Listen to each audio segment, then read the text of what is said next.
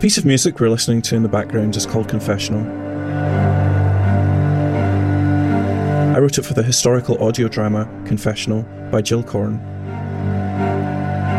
It's a chamber work which aims to convey the vileness and tragic horror of the murders committed by the French nobleman Gilles de Rais. Today we'll break it down and look at some of the insights into why and how it was made. You're listening to How I Make Music, where behind-the-scenes musicians get to tell their own stories. Every Wednesday we break apart a song, soundtrack or composition and investigate the insights into how it was made. My name is David R. Simpson. I'm a composer from Scotland, and this is How I Make Music.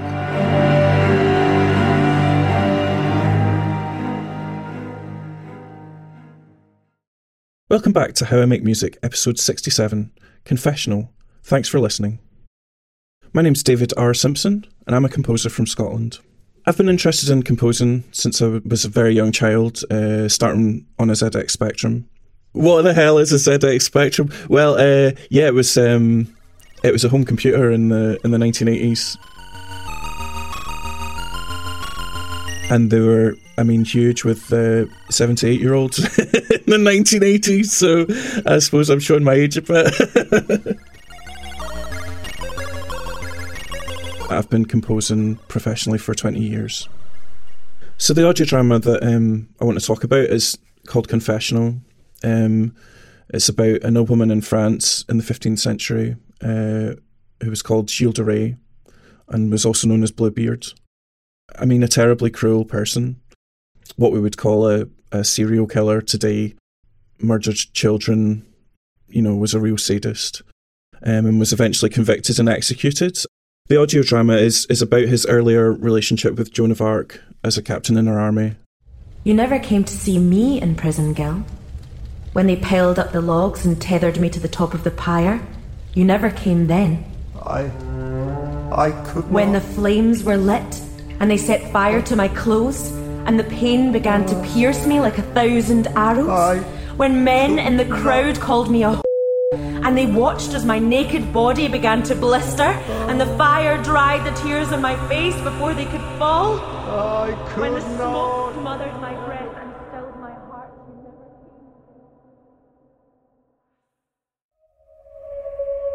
When I was looking at this, one thing that kind of came to me was Werner Herzog's documentaries Into the Abyss and On Death Row. The composer on those, Mark Degley-Antony, really focused on drone-based stuff in those documentaries. A lot of stuff on cello, and a lot of stuff on violin. Take a listen. I was also listening to the Joker score by Hildur Gudnadóttir.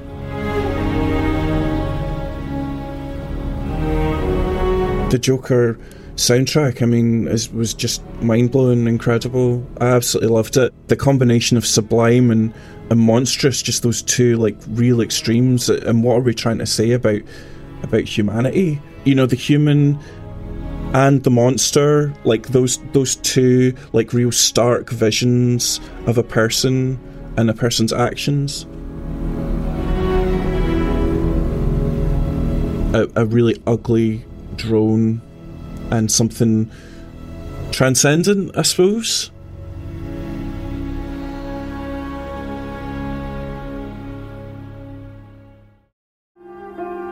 Inevitably, when I'm writing something for chamber music, something I always go back to is Rachel Grimes' album Handwriting that she did with her project Rachel's, especially this piece with the song Southbound to Marion.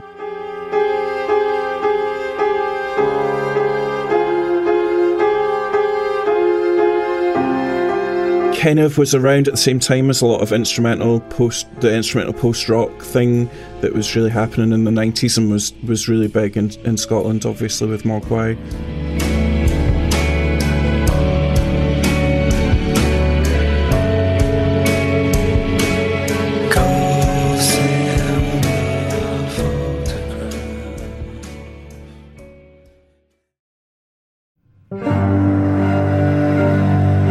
So I chose this piece for How I Make Music because It's a piece that's quite unusual for me.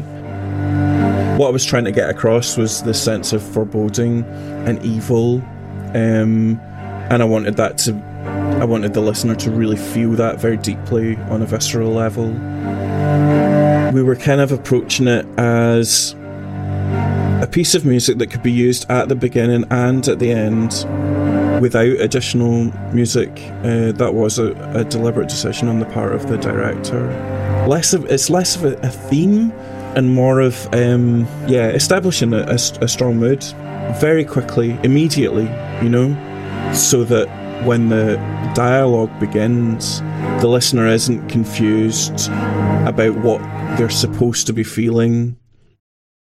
I wanted to keep the composition drone-based, maybe go against the conventional use of that technique and minimise electronic sounds. I felt like it was going to be too anachronistic when we're trying to establish, such a medieval mood, that to really lean into the electronic sounds was not the direction that I wanted to go in. I have an electric double bass. I decided that I was going to record double bass and cello, multi-track those.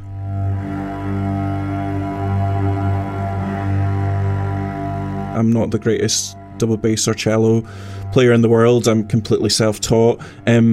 But I felt like there was something about the physicality of playing those two instruments that really worked with my vision and feeling for the story. So if you listen closely now, you can hear there's a kind of rasping sonority on the bass E string.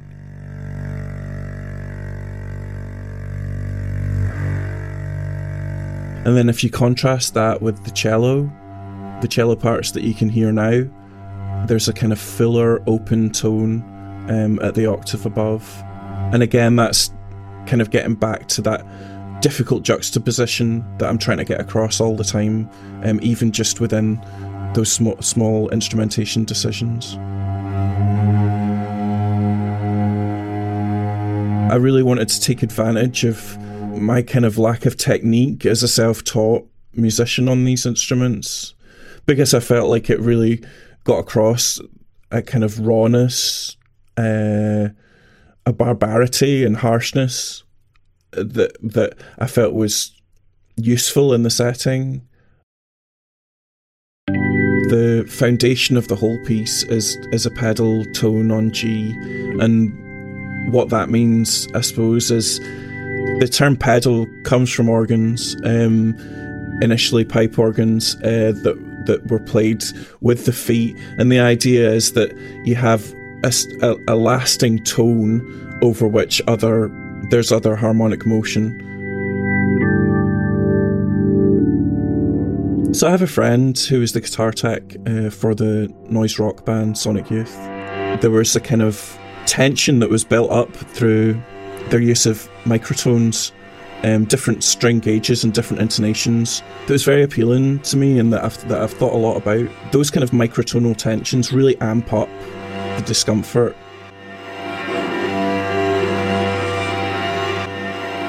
I really wanted to explore with the fretless instruments and layer upon layer of fretless instruments that I was using for this piece.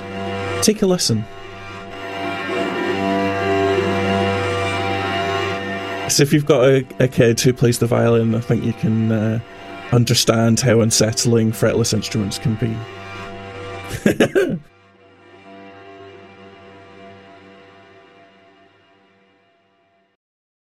For this episode of How I Make Music, I wanted to include some of the ideas and voice memos that I've kind of come up with. I recorded an early version of this piece on an iPhone, which had an arpeggiated part. I wanted something to give the piece more of a shape and tempo, and this is what it sounds like before I started developing it.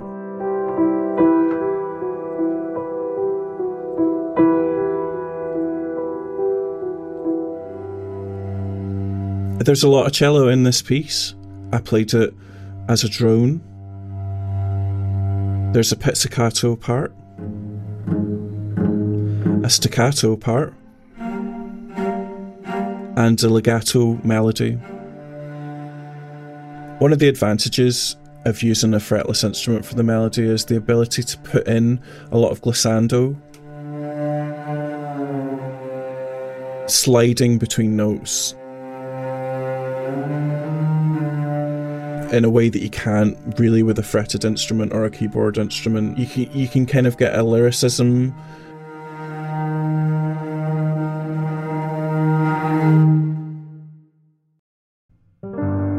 With the piano, I really wanted to emphasise the melody, as well as retaining a kind of forward motion in the left hand. So initially I wanted to use the studio piano. I really love the tone of it. It's got a really beautiful, warm tone. But because it's so old, it's pretty much impossible to achieve concert pitch on it. The recordings that I did take of it were not usable in context with the rest of the instruments. So I ended up falling back on a software piano, and I find that it really fits very well into a cinematic mix. How about a game of Spot the Difference? I'll play you the studio piano, and then I'll play you the same part on the emotional piano, and you see if you can tell the difference between the two.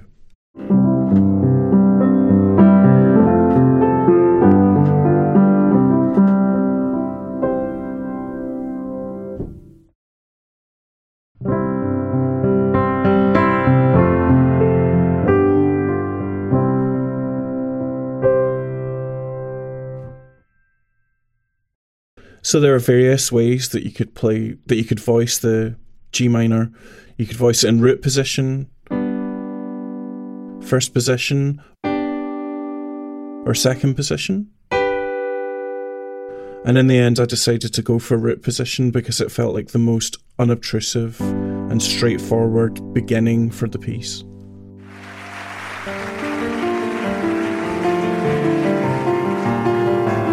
Tori Amos has always been a huge influence of mine, and I really love the way that she rolls her chords right down to the lowest octaves.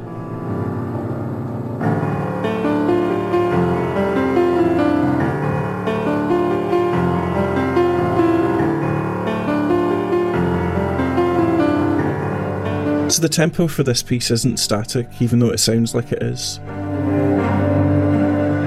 It actually moves up and down by 5 BPM.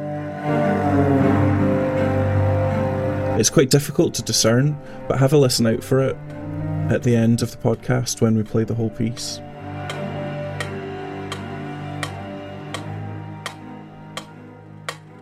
I used this technique to add a sort of subconscious disjointedness. I wanted the whole piece to feel like it was being dragged into existence. The combination of the cello, staccato and pizzicato parts together gives the illusion of a heartbeat quickening as the piece comes to an end.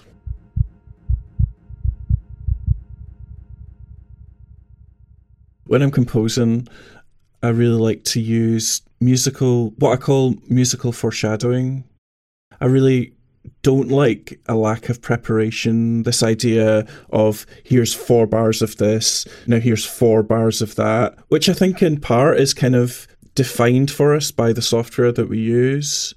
And I really try to avoid those strict 4-bar blocks that divide the music up in a really kind of unnatural way.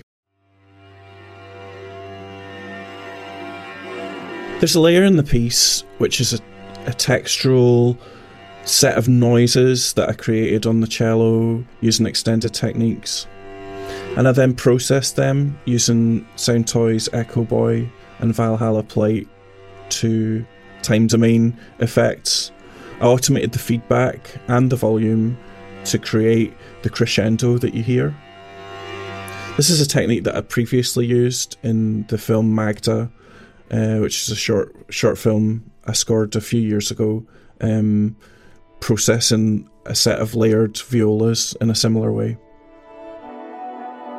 Here's a section of the violas from the film Magda.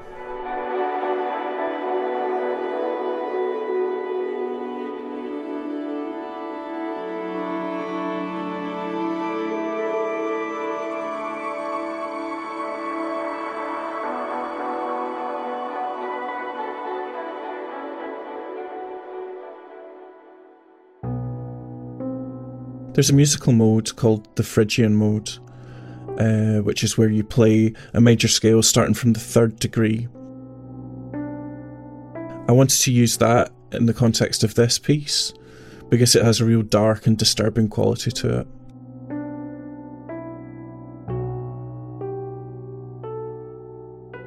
Unusually, the Phrygian mode actually starts with a minor second interval.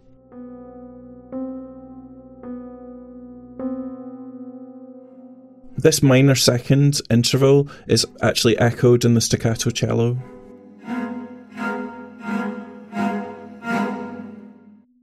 Here there's a shift up of a semitone from G minor to A flat. It gives the ending a kind of unclear quality and an ambiguousness that I felt really helped with introducing the story. For some reason, I'm always reminded of the 1970s sitcom The Fall and Rise of Reginald Perrin, where you hear the flute duo playing a minor second interval up high. One of my favourite sounds. It's a very silly programme from the 1970s. It's one of my weird things that I like is old sitcoms.